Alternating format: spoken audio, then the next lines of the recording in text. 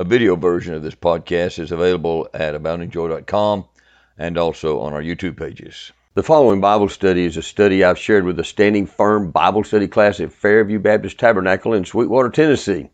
If you're not involved in a Sunday morning Bible study group, we would love it. We'd be thrilled for you to join us this Sunday. We meet in room 216. It's in the Family Life Center every Sunday morning, 10:15 a.m. You can find more information, including ways to contact us, by going to aboundingjoy.com, clicking on Standing Firm Bible Study Class, and you'll learn more about us. It might help you to take a screenshot of the screen right now. I'm glad you joined the Bible study today. I'm praying that the Lord will use it to help you stand firm in His Word and be more like Jesus. Well, hey guys, thanks for joining me in Bible study again today. We're in the book of Romans, barely, and we've reached verse 3 of the first chapter of the book of Romans. We've already had to deal with some deep, fundamental biblical truth, haven't we? If you've been with us this far, we've looked first of all at the man Paul himself, learned a little bit about him. We're going to learn more about him as we go along. But we did a brief overview of his life, and then immediately Paul introduces us to some really heavy theological concepts. What does it mean to be a servant of Jesus Christ? And what does it mean to be an apostle of Jesus Christ? And what is this gospel Paul's introducing us to? He's going to spend the whole book elaborating on this. We looked at the powerful concept of the fact that God planned all of this beforehand. This was not something last minute kind of come to pass. God did this way, way, way in advance, from eternity past, actually. But He chose to reveal a great deal of His plan through His prophets hundreds and hundreds of years before Jesus was born in Bethlehem. Partly so we could have that confirmation. We could have that evidence that this is God, not just men putting some stories together or something. Well, in verses 3 and 4, he gives us some very critical truth about the identity of Jesus. Who is this Jesus? So let's read this again. Let's get the context. So we'll start back in verse 1 and just read this whole passage.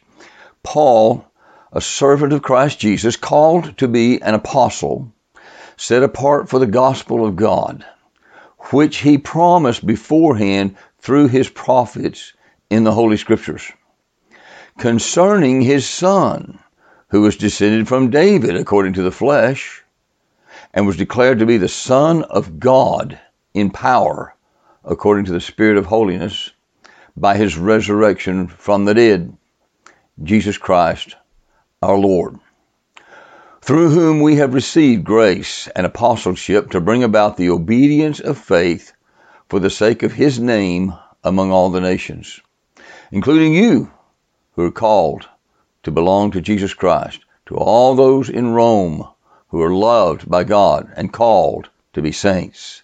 Grace to you and peace from God our Father and the Lord Jesus Christ. Wow, what an introduction to a book. So much in this. But today we're focusing on verse 3 and 4, concerning His Son, who was descended from David according to the flesh, and was declared to be the Son of God in power according to the Spirit of holiness by His resurrection from the dead, Jesus Christ our Lord. So here we have, in very concise words, a lot of truth about Jesus. I don't know if you've thought about this before, but it turns out, I believe, the most important question that can ever be asked of anyone is, who is Jesus? Do you know who Jesus is? Who is He? And of course, we know it goes beyond that, but you got to start there. Who is this Jesus? And then, of course, there has to be a commitment to this Jesus, trusting Jesus, loving Jesus. But this first gives us a very concise answer to that question, who is Jesus? I think if someone were to ask you, if you're watching this video, who is the most important person in the history of the world, I think you probably, most of us would quickly say, Jesus. Jesus. No, there's no question about it. And of course, we'd need to follow that up with, well, do you know who He is? And you know, many people would say, well, yeah, I know who Jesus is. I mean, I've heard about Jesus all my life. But sadly, what will happen is we will get a Jesus concocted in our imagination if we're not really anchored well to Scripture. And we may come up with a Jesus in our imagination, in our thoughts, that we think is Jesus. We call this imaginary creature Jesus, but He's not really Jesus. So they may be talking to somebody, if we talk to somebody about Jesus, they may be talking about somebody in their imagination. not really the Jesus of the Bible. We've got to keep that in mind. Paul tells us here first that Jesus is a real human being. He was descended from David, according to the flesh. God underlines this in Matthew and in Luke. God saw fit to make sure we understood that both Mary, of course, Mary is Jesus' biological human mother. Jesus had a human mother. He's a human being. And Joseph, of course, is Jesus. He's not his biological father, but he's his legal human father. And Matthew wants us to understand who they are. So Matthew begins his gospel with these words, the book of the genealogy of Jesus Christ, the son of David, the son of Abraham. And then Matthew proceeds to give us the genealogy of Joseph. In Luke, when you get to chapter 3 of Luke, of course, Luke has already given us in chapters 1 and 2 the account of Jesus' birth.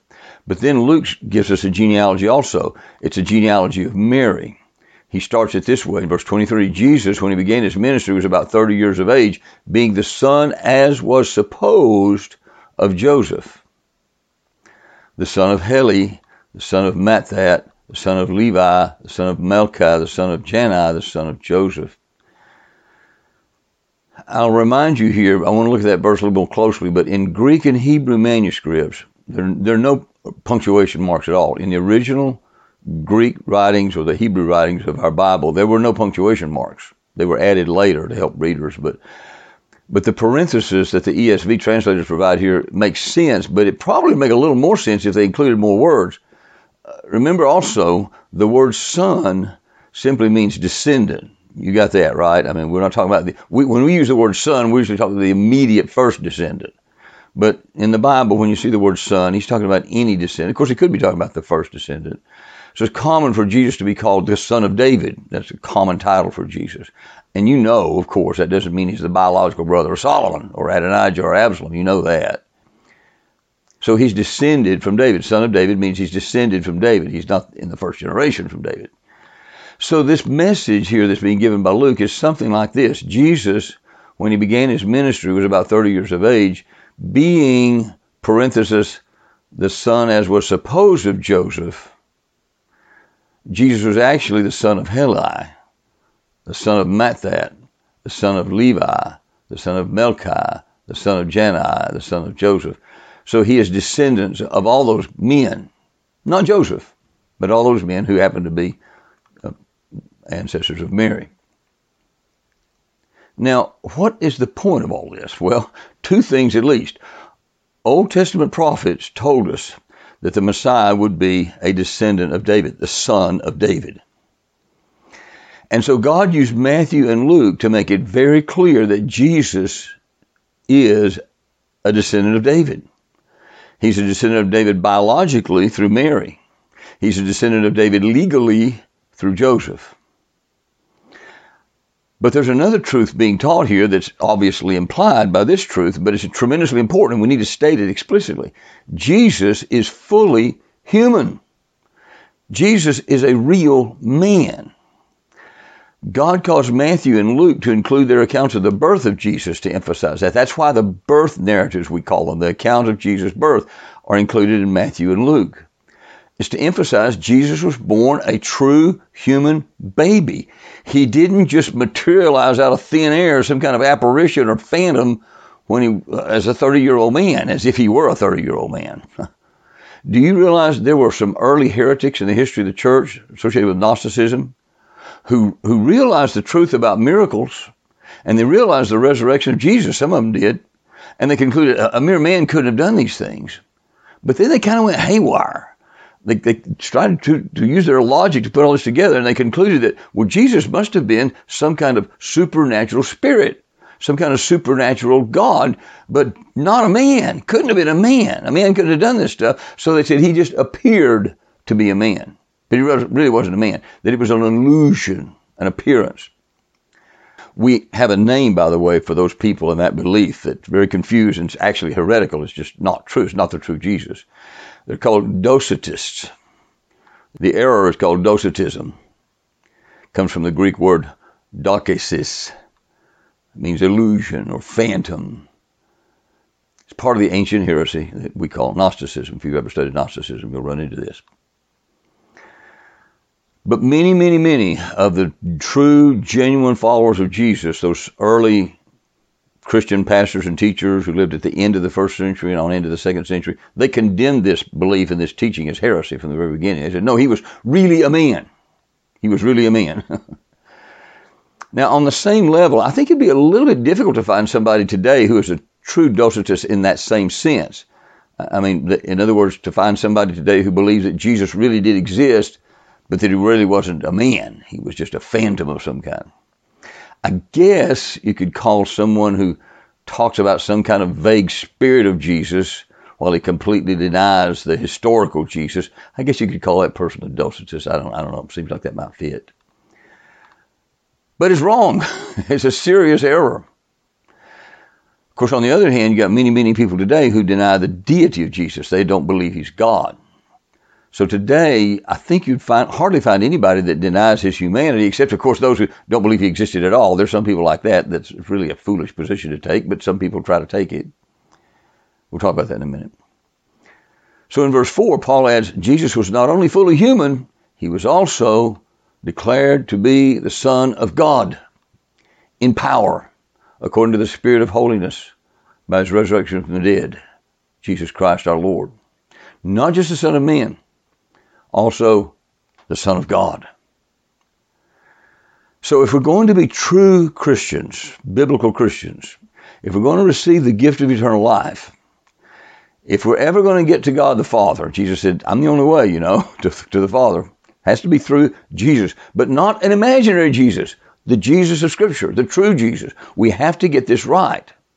The true Jesus is the only way to the Father, not some imaginary character that I've made up in my mind. The Jesus of the Bible. That's how you find out who the true Jesus is. It's from the Word of God. He's the one who's fully human, fully God, died for our sins, rose from the dead, ascended into heaven, and he saves us by his substitutionary death on the cross when we put our trust in him. Do you remember when Jesus was training his disciples and he took them to the gates of hell? You remember that episode? Maybe not. Well, in chapter 16, verse 13, Matthew tells us that Jesus once took his disciples to a place called Caesarea Philippi. Caesarea Philippi was a fascinating place.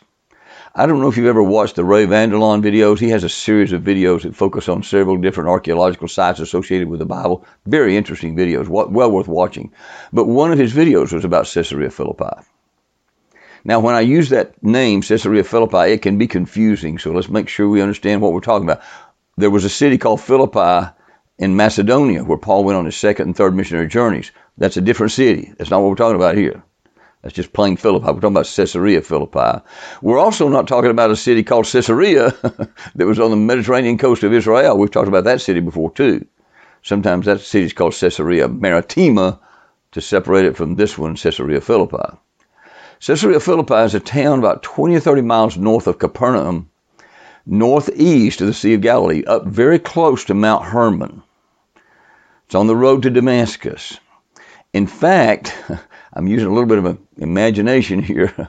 This not mine. I'll be true. We're not told this in Scripture. We know that when Paul was on the road to Damascus, when God got his attention, right? Jesus appeared to him and he got saved.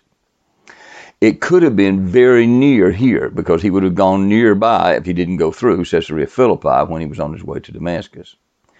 And you know what? When you think about it, Jesus at least implied the same question to Paul. He didn't say, Paul, who do you say that I am? He said, Saul, why are you persecuting me? And Saul said, who are you, Lord? And Saul's asking the same question. He's got to figure out who Jesus is.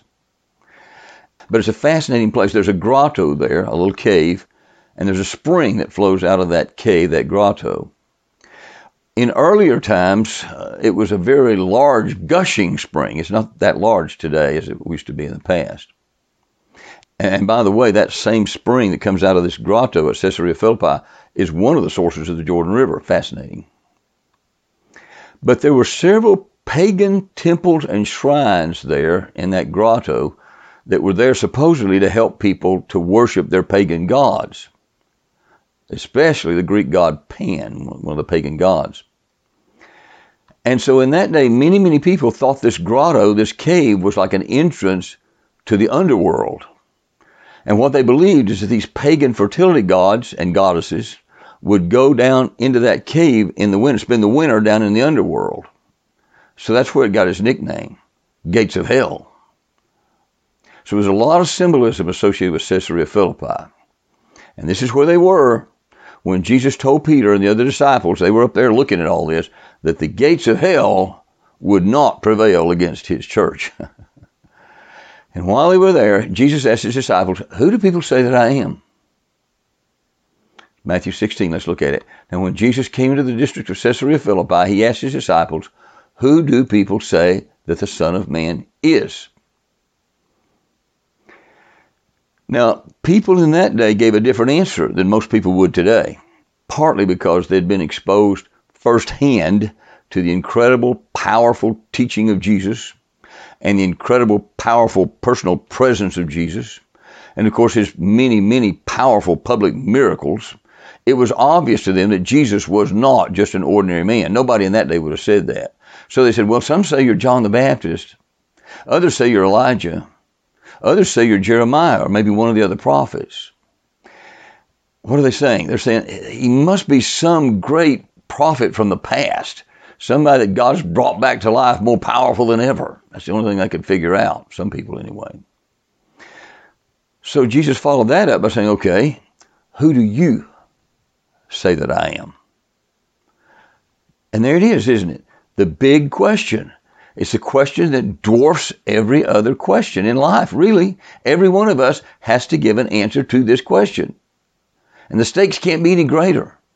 Because what we believe about life, what we believe about how we should make decisions, how we should live our lives, what we believe about the future, what we believe about eternity, according to the Bible, what's going to happen to us when this life is over, everything hangs on this question. It's as if Jesus is standing here right now, asking each one of us, one at a time, individually, who do you say that I am? You got to answer that question. Well, Peter had an answer. Verse 16, Simon Peter replied, you are the Christ, the Son of the living God. He got it right. And Matthew tells us that Jesus responded to Peter with excitement. He said, verse 17, Jesus answered him, you are blessed, Simon Bar-Jonah, for flesh and blood has not revealed this to you, but my Father who's in heaven. And I tell you, you're Peter, and on this rock I'll build my church, and the gates of hell shall not prevail against it. Love it. In other words, Jesus is saying to Peter, Peter, you are blessed, you got it right, and you wouldn't have gotten that from men. You got that from God the Father, my Father. He's shown you the truth. And I believe if we think about that question very carefully and very rationally, listen guys, I'm not talking about a leap in the dark of some kind of foolish, irrational faith. I'm talking about rationally thinking. We can see that an answer like Peter's answer is the only one that really makes sense. Jesus is the Christ. He's God, come in the flesh. He took the form of man. He died on the cross for my sins. He rose from the dead. He's Lord of my life. He's what my life's all about. And God has chosen to leave us enough evidence to let us see, if we're just willing to look at it. A lot of people aren't willing, not really. They may pretend that they are, but they don't really want to know. They don't want their life. They're too happy with other things. They're too happy with the things of the world. They don't want to think much about Jesus. But no other answer really makes sense. At Cross Creek, where I teach, I spend a little time with the kids in our Warriors of Christ class, trying to help them see how some of the other common answers to that question are really irrational. So I want to share some of that with you right now, some of the same things I share in that class. For example, there are some people who will say this, well, I believe everything the Bible says about him. And if you follow that and say, so you believe he's the only begotten Son of God? They say, oh yeah, I believe that. And you believe that he really is the eternal God, God the Son, who came in the flesh as a man, fully God, fully man. They'll say, oh yes, I believe that. The Bible teaches that, doesn't it? And you say, yeah. And they say, well, I believe it. You say, you believe he died on the cross to pay for your sins? And they say, yes, I believe that. You believe he conquered death and rose from the dead? Yeah, I believe all that. You believe he's alive right now, that he lives eternally? Oh yes, I believe it all. So you're trusting Jesus then. You're a Christ follower yourself. Your life's all about him. And now they start to hedge a little bit. Well, no, not exactly. I mean, I believe all that's true, but I'm not really sure I'm willing to turn my life over to him. At least that's the way they live. And when I hear an answer like that, and you actually will hear it fairly often, they'll say, well, I know it's all true. I'm just not yet ready. That's the way they'll say it. I'm not ready. Maybe someday. I'm not ready to commit my life to Christ yet. And I'm thinking, do you hear what you're saying? Do you hear what a huge disconnect is going on in your mind? Do you hear how irrational you're being? I mean, what on earth would cause anybody to say, well, I believe everything the Bible says about Jesus? Now, of course, they may not really believe it. They may just say they believe it, and sometimes they think they believe it, but they don't. They don't even believe it, not really. But if they say, I believe everything the Bible says about him, but I'm not yet willing to submit my life to him, why would anybody say something like that? Well, I think it's this. I think in their minds, somehow there's this disconnect, and they don't see Jesus as a major factor in their lives right now. At the moment, they're just pretty comfortable. They're comfortable with their lifestyle. And they may be afraid that there's some things that they're involved in, they're comfortable with, that Jesus wouldn't think much of. He would not approve of that. So they think maybe Jesus will mess up my life. You know, he's going to change my life so much, I'm not going to like it. So they're afraid. They're afraid that he may want them to go to church. They don't want to go to church. He may want to get in a small group Bible study. They don't want to get in a small group Bible study. He may want them to quit getting drunk, and they don't want to quit getting drunk. Or he may want them to quit smoking, or quit looking at porn, or quit having sex with their girlfriend, or maybe he'll want them to give some money to the church or to other causes, and they don't want to do that stuff. So they're thinking, Jesus would make me very unhappy right now. I don't. Maybe later, not right now.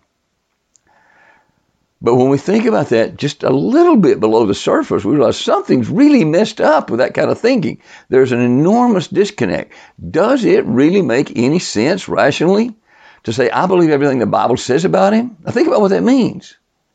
It means I know he is full of love. He's a God of love. He loves me. He wants what's best for me.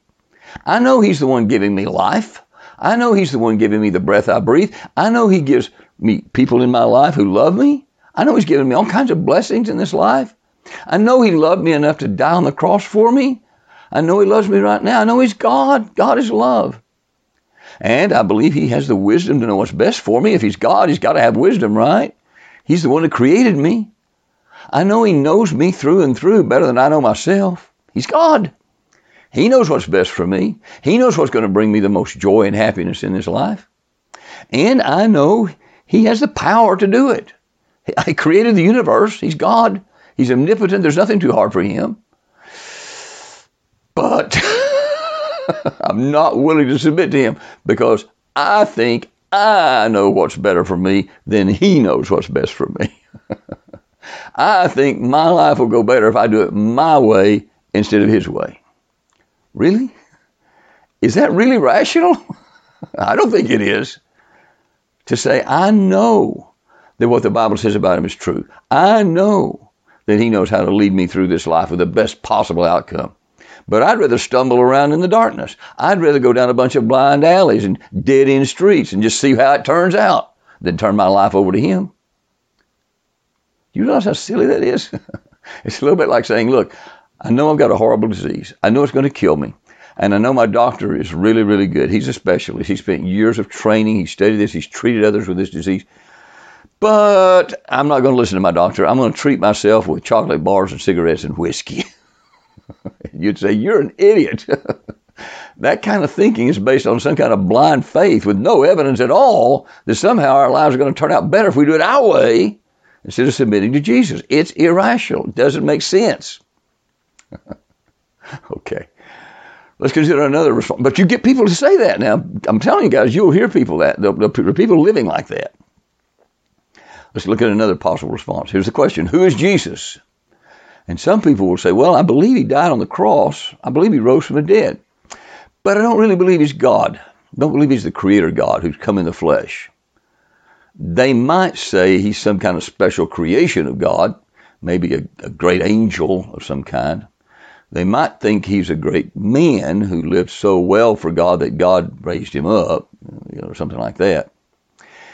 And let me tell you where you hear that kind of response. You'll hear that kind of response from people who call themselves Christians, but they're non-Christians. They're usually part of non-Christian cults. We call them cults sometimes. I'm talking about people like Jehovah's Witnesses or Mormons. I think it's a very strange response. It's strange because they seem to accept the authority of the Scriptures. Many of them will say that the Bible is God's Word. And the Scripture tells us about Jesus' life, of course. They believe that, and the miracles, the crucifixion, the resurrection. But they refuse to accept the authority of Scriptures, which tell us of His deity, that tell us He's God. So those Scriptures that tell us He's God, believe me, I'll show you some in just a minute, but they're very, very clear. But they think, I got to explain that away somehow. Can't accept that. A few years ago, I went through several months of a very fascinating experience. I sat down every week with a group of very, very sweet Jehovah's Witnesses. And we had a long conversation once a week for several months. They were very nice. They were very sweet. They were very pleasant. And I'd love to share some more details about it, but I don't have time here. But I'll just say this. It was amazing to me how strongly they felt, how adamant they were. Jesus is not God. In spite of the clear evidence in the Bible. You see, they had been trained to have some kind of explanation for every Scripture passage that teaches that Jesus is God. It's so sad to watch them explain away the Scripture. When I would point out, for example, look, it's the same word in the Greek for God. It's used to refer to God the Father. It's used to refer to God the Son.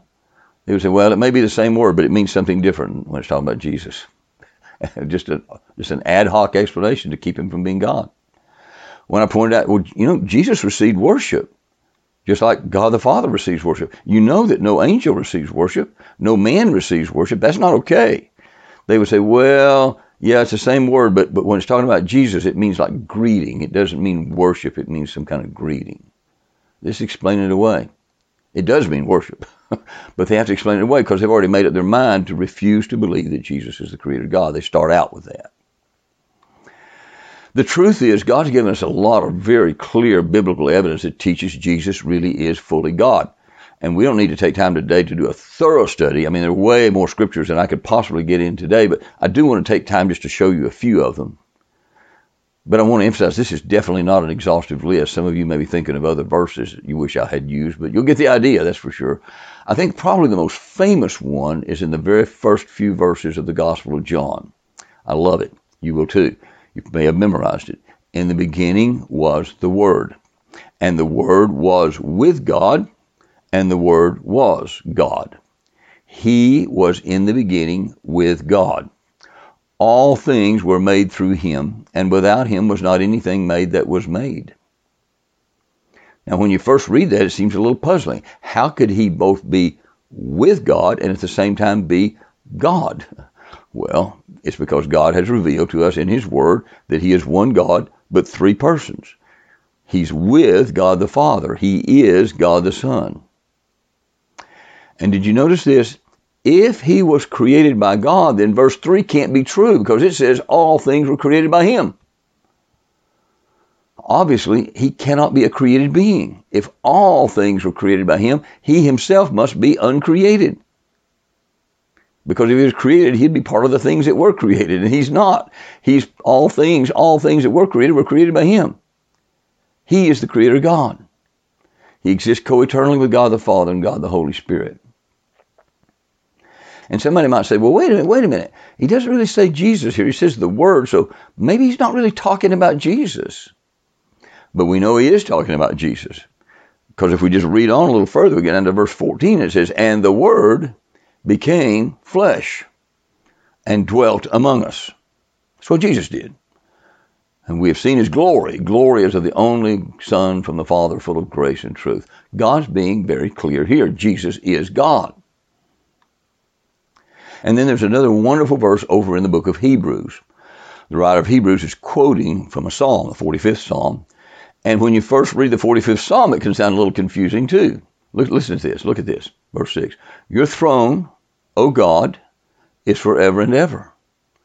The scepter of your kingdom is a scepter of uprightness.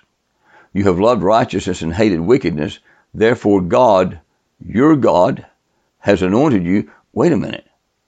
Who does you refer to here? Well, verse 6 makes it clear. It refers to God. This is God the Father anointing God the Son with the oil of gladness beyond your companions. So the writer of Hebrews points that out. But of the Son, he says, your throne, O God, is forever and ever. The scepter of uprightness is the scepter of your kingdom, quoting the Psalm. So clearly the Bible teaches Jesus is God. John chapter 10, we find Jesus in a conversation with a group of Jews. Jesus said, I and the Father are one. The Jews picked up stones, again, to stone him. Jesus answered them, I've shown you many good works from the Father. For which of them are you going to stone me? What's he doing here? He's putting them on record for why they're planning to stone him to death. And here's what they said. The Jews answered him, it is not for a good work that we're going to stone you, but for blasphemy, because you, being a man, make yourself God. They understood exactly what Jesus meant. They understood him correctly. He claimed to be and is God. Listen to what Paul writes a little bit later in this book we're studying, the book of Romans. This is chapter 9. To them, he's talking about the Jews at this point, belong the patriarchs.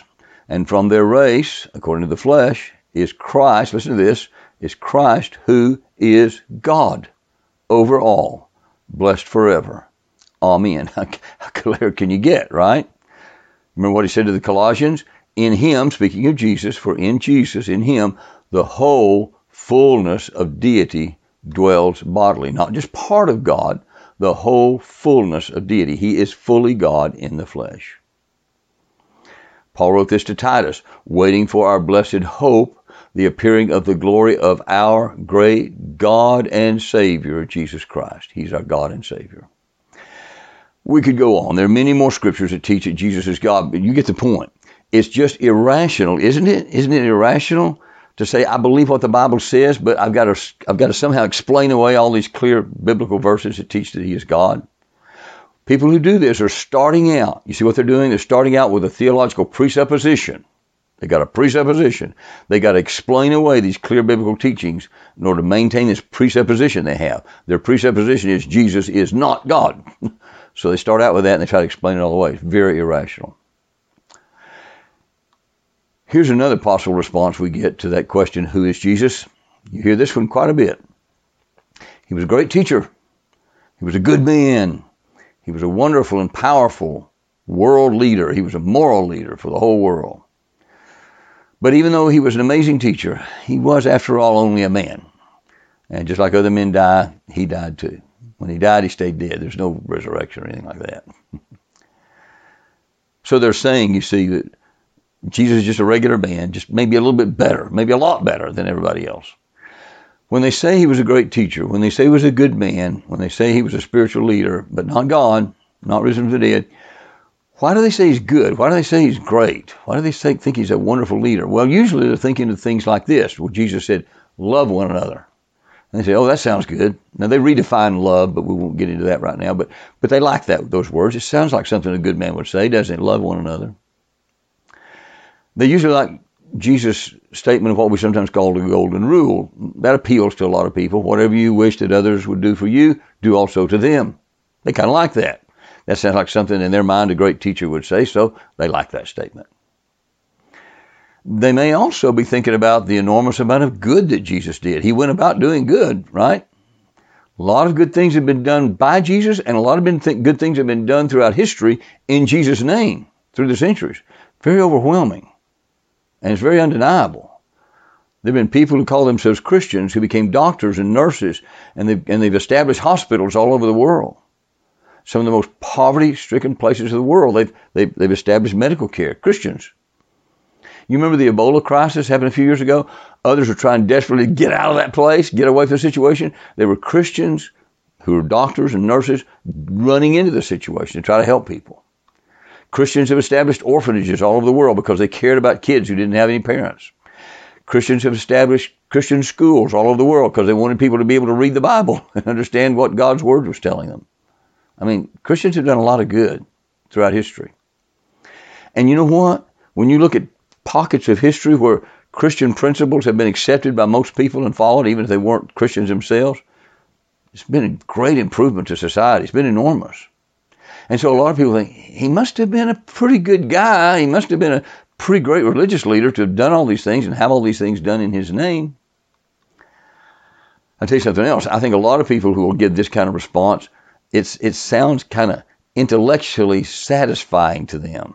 You know, it fits their basically secular worldview. They don't have a biblical worldview. They've got a secular worldview. So they got to say, no, none of that supernatural stuff. But at the same time, it helps them sound like they're kind of being nice to the little Christians. You see what I mean? It's like they're saying, hey, you dumb little Christian person, I think your leader was a good guy. He was a great guy. I like Jesus. Wrong Jesus. Because the problem is this, the same Jesus who said love one another said other things that these people really don't like at all. Makes them very, very uncomfortable. For example, in Luke chapter 5, he said, but that you may know that the Son of Man has authority on earth to forgive sins. He said to the man who was paralyzed, I say to you, rise, pick up your bed and go home. Whoa. Did you hear what Jesus just said? He said, I've got the power to forgive sins. A good man can't do that, can he? I mean, a man that's just an ordinary man, he can't go around telling people, I'm forgiving your sins. Only God can do that.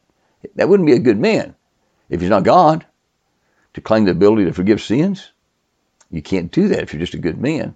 Well, they don't like that. They're uncomfortable with that. Here's another one. I give them, Jesus said, eternal life. Did you hear that? I give them eternal life. They will never perish. No one will snatch them out of my hand. My Father who's given them to me is greater than all, and no one's able to snatch them out of the Father's hand. I and the Father are one. That makes them very uncomfortable. He said this, I am the resurrection and the life. Whoever believes in me, though he die, yet shall he live. And everyone who lives and believes in me shall never die. That sounds pretty supernatural. They don't like that. He said this, you are from below. I am from above. You are of this world. I am not of this world. I told you that you would die in your sins, for unless you believe that I am he, you will die in your sins. They don't like that. Jesus is claiming power to give people eternal life. He's claiming equality with God. Can just a plain, ordinary, mere man, even a great man, he couldn't be great, could he? I mean, if he's claiming to be good and he claims to give people eternal life and he claims to be able to forgive people's sins and claims equality with God, that would be a terrible deception, wouldn't it? He's a deceiver. That wouldn't be good. Jesus said this, truly, truly, I say to you, before Abraham was, I am. To the Jews at the time, he seemed to be a man maybe 30 years old. And Jesus said, no, I was alive before Abraham lived. 1,800 years before now. And when he uses the phrase, I am, they understood what that meant. He's identifying with God. I am. That's how God identified himself in the Old Testament. Mark 14, this is Jesus at his trial, just before his crucifixion. He's before the Sanhedrin. Verse 61 says, he remained silent, made no answer. And the high priest asked him, are you the Christ, the Son of the Blessed? And Jesus said, listen to this, I am. There it is again, I am. And you will see the Son of Man seated at the right hand of power, coming with the clouds of heaven. That's a pretty spectacular claim for somebody that's just an ordinary man, just a good teacher, no more than that. Seated at the right hand of power, that's God. Coming with the clouds of heaven, a mere man, really? They don't like that. So the same Jesus who said love one another also made some very spectacular claims that caused these same secularists to cringe. They may like the sound of claiming that Jesus was a great man, but no more than a man, but they got a problem. Because if he's no more than a man, he's saying some other things that make him look either crazy, he's either insane, or he's a very wicked deceiver. Now, what some of these people may do, if you kind of force them into thinking about this, they may say, well, I don't think those spectacular scriptures you've been reading, I don't think Jesus said that. That was added later on by early people that were followers of Jesus. They just made him into a greater man than he really was, and they tried to make him into a God that kind of evolved, his image did. The problem with that is they have to deal with the fact that we have thousands and thousands of early New Testament manuscripts that go right back almost to the first century. Far more manuscripts than any other ancient document. We don't have time to get into this right now, but I'm telling you, thousands of manuscripts confirm that the New Testament we're reading today, it's the same New Testament that was written in the first century. There's no doubt about that. Not really. It's not changed. It wasn't changed hundreds of years after the events. That's pretty easy to show historically. If you'd like to see some of that evidence, you can watch some of the videos in this Veritas Warriors of Christ series. They also have to deal with the powerful evidence that points to the fact that Jesus really did rise from the dead. God's given us lots of evidence that that resurrection really did happen. It's overwhelming.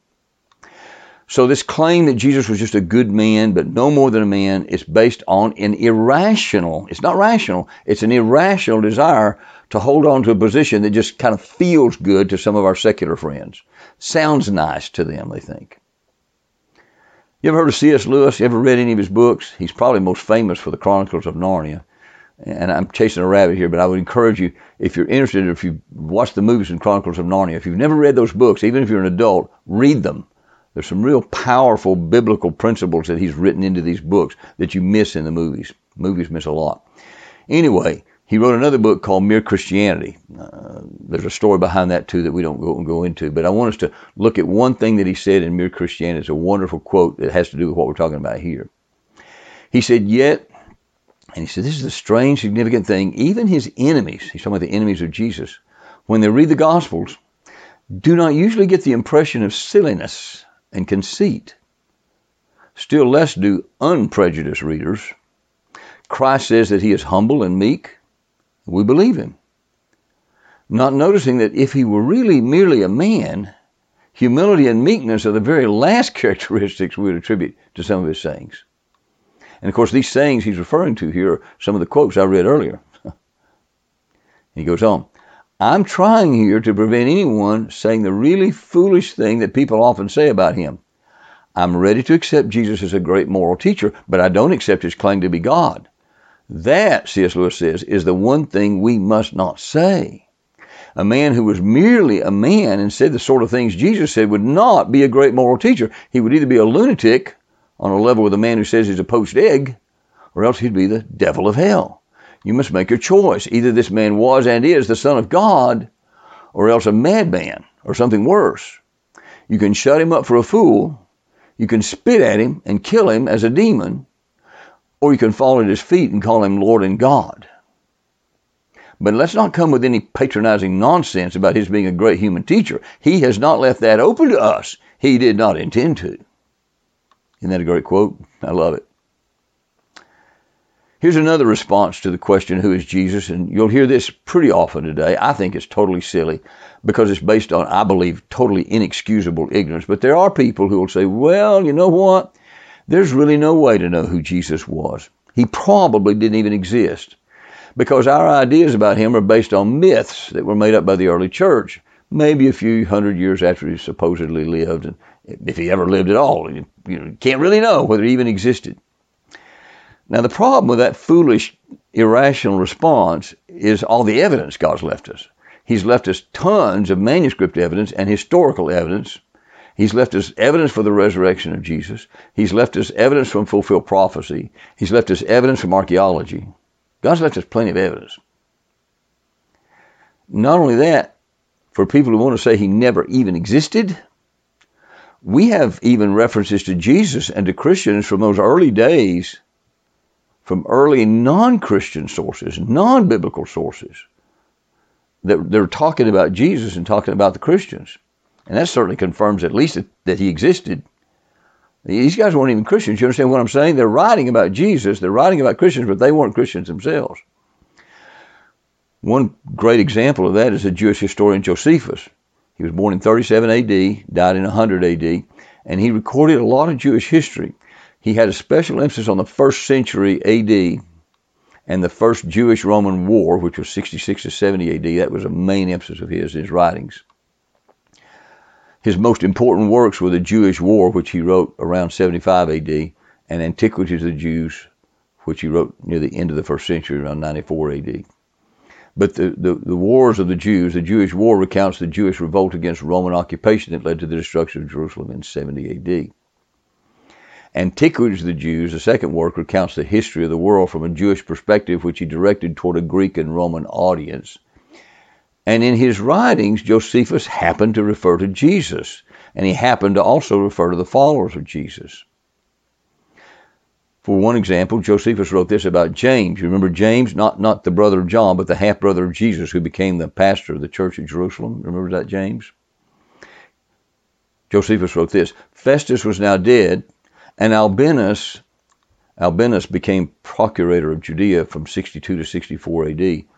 Albinus was but upon the road, so he assembled the Sanhedrin of judges and brought before them the brother of Jesus, who was called Christ, whose name was James, and some others. And when he had formed an accusation against them as breakers of the law, he delivered them to be stoned. Josephus wrote this about John the Baptist. The context of this quote is that Herod had gotten himself into a war with the king of Petra.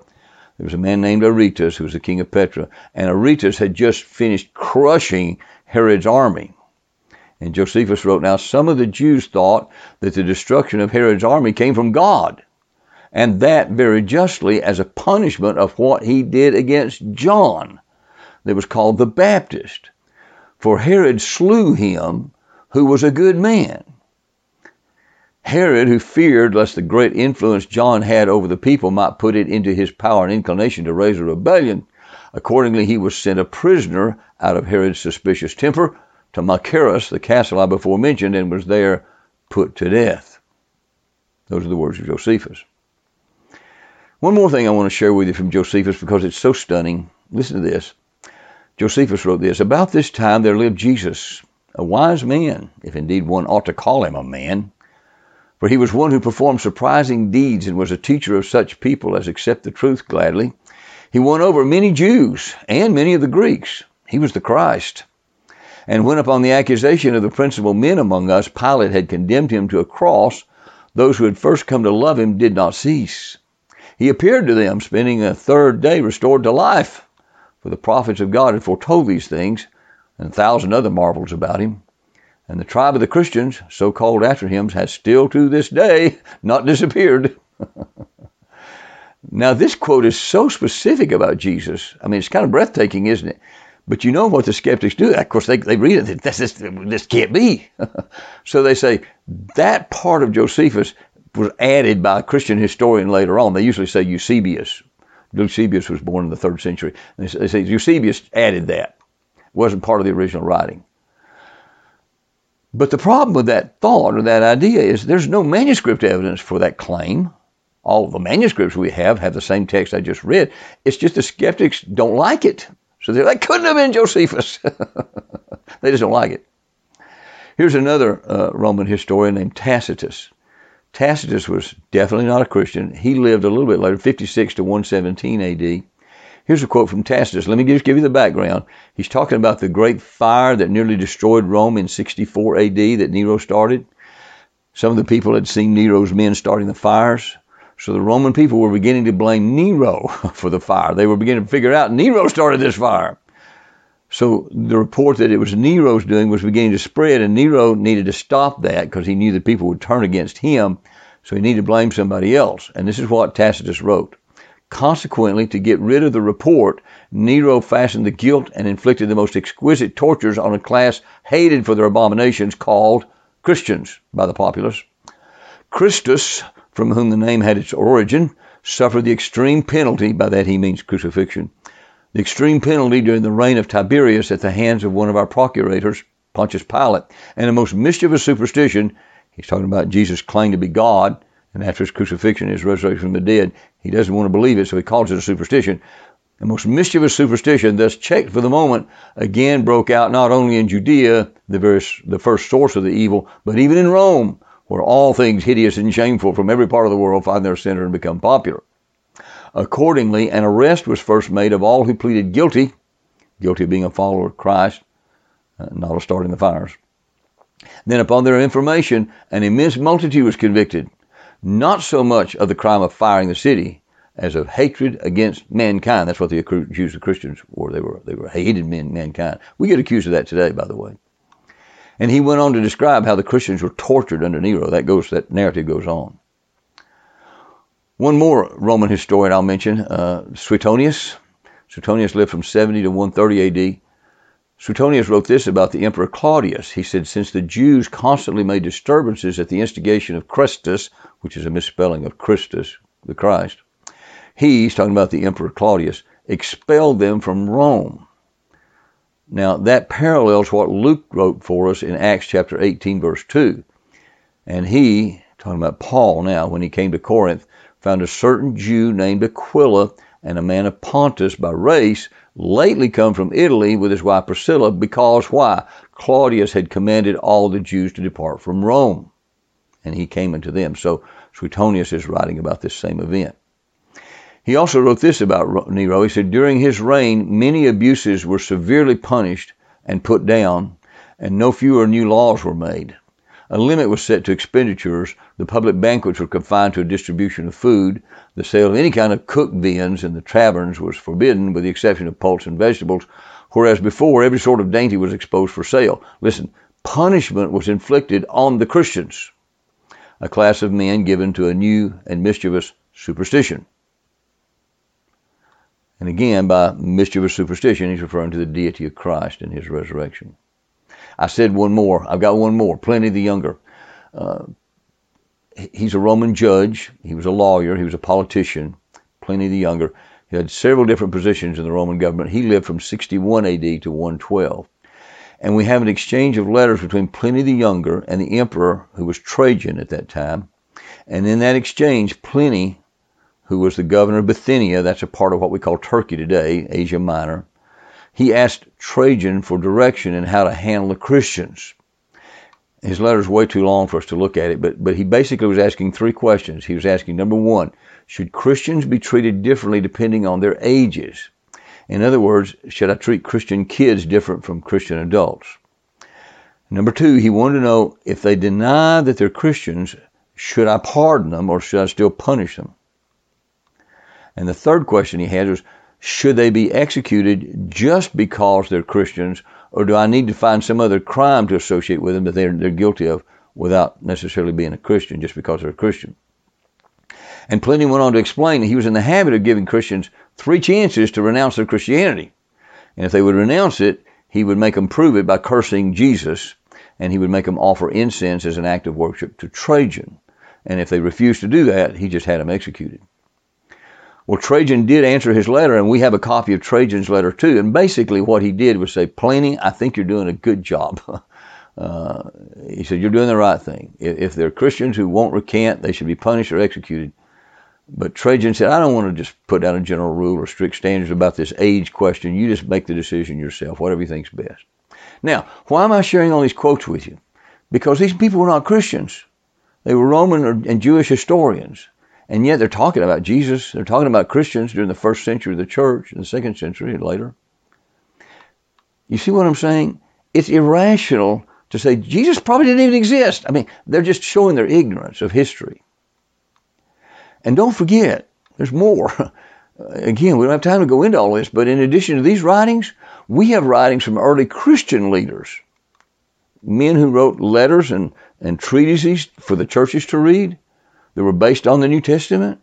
There's a New Testament scholar who said that you could virtually recreate the entire New Testament just from quotes of it included in these writings of the early Christian leaders in the late first century and on into the second century of Christian history. So anybody who says he didn't exist, they've got a serious problem with historical facts. They're just ignoring them. They're just wanting to believe something that to them makes a little bit of sense. They're trying to soothe their beliefs. Just remember, the evidence for the historical reliability of the events recorded in the New Testament is overwhelmingly stronger than evidence for other historical events that most people will accept without batting an eye. You talk about ancient history, and yeah, I know about that. They've studied it in history books. But the evidence is far greater for the New Testament. So the skeptic who tries to argue that the New Testament can't be trusted, if he's going to be consistent, he's going to have to say, I don't believe any history. It's all inconsistent. We don't know what happened in the past. They've just got to throw all history out. Because if they're going to reject the historical evidence for the New Testament, they got to reject the historical evidence for everything else if they're going to be consistent. They're being arbitrary. They're rejecting the evidence, not because it's not there. It's clearly there. They just don't want it. They don't want to believe in the supernatural. They don't want to believe in the miraculous. They don't want to accept it. So they just throw it out. They're choosing their position not because of the evidence. They're choosing it in spite of the evidence. So here's the bottom line to all this. There's really only one rational answer to that question, who is Jesus? And that's essentially the same answer Peter gave when Jesus first asked that question. He's the Christ. He's the Son of God. It's essentially what Paul says here in Romans chapter 1, verse 3 and 4. He is God's Son, who was descended from David according to the flesh, and declared to be the Son of God in power according to the Spirit of holiness by his resurrection from the dead, Jesus Christ our Lord. And the only rational response for us is to believe him, to love him, to trust him, to give him my life, to follow him, to worship him, to make my life all about him for his glory. He's God. Father, thank you so much for revealing the truth to us, if we'll just look at it. The truth about Jesus, the truth about yourself. Thank you for giving us your word. Lord, you know that some of us have lived with your word so long that it's easy for us to take you for granted. It's easy for us to take your word for granted. It's easy for us to not realize the incredible thing you've done, the incredible treasure you've given us in the truth in your word. Lord, our heart goes out to people who fall into these categories we've been talking about, who reject you, who reject the truth, who reject Jesus because they don't think they want Jesus in their lives. They think he's going to mess up their lives, or they think they're going to be irrational when really they're being irrational already. Lord, would you please help us to know how to communicate your truth to them? Would you please use us to help them see who you are, to see Jesus more clearly than they have ever seen before? We know, Lord, that'll take a supernatural work, you working in their hearts. But we also know you choose to use us to carry that message. So help us to do that well. Help us to communicate your truth well, and help us when Satan begins to put doubts in our own hearts and minds to remember some of these things and just drive him off in the power of your word, and the power of your truth and your spirit, the power of our Lord Jesus. So thank you. Thank you for loving us. Thank you for this time we've had with you in your word. In Jesus' name, amen.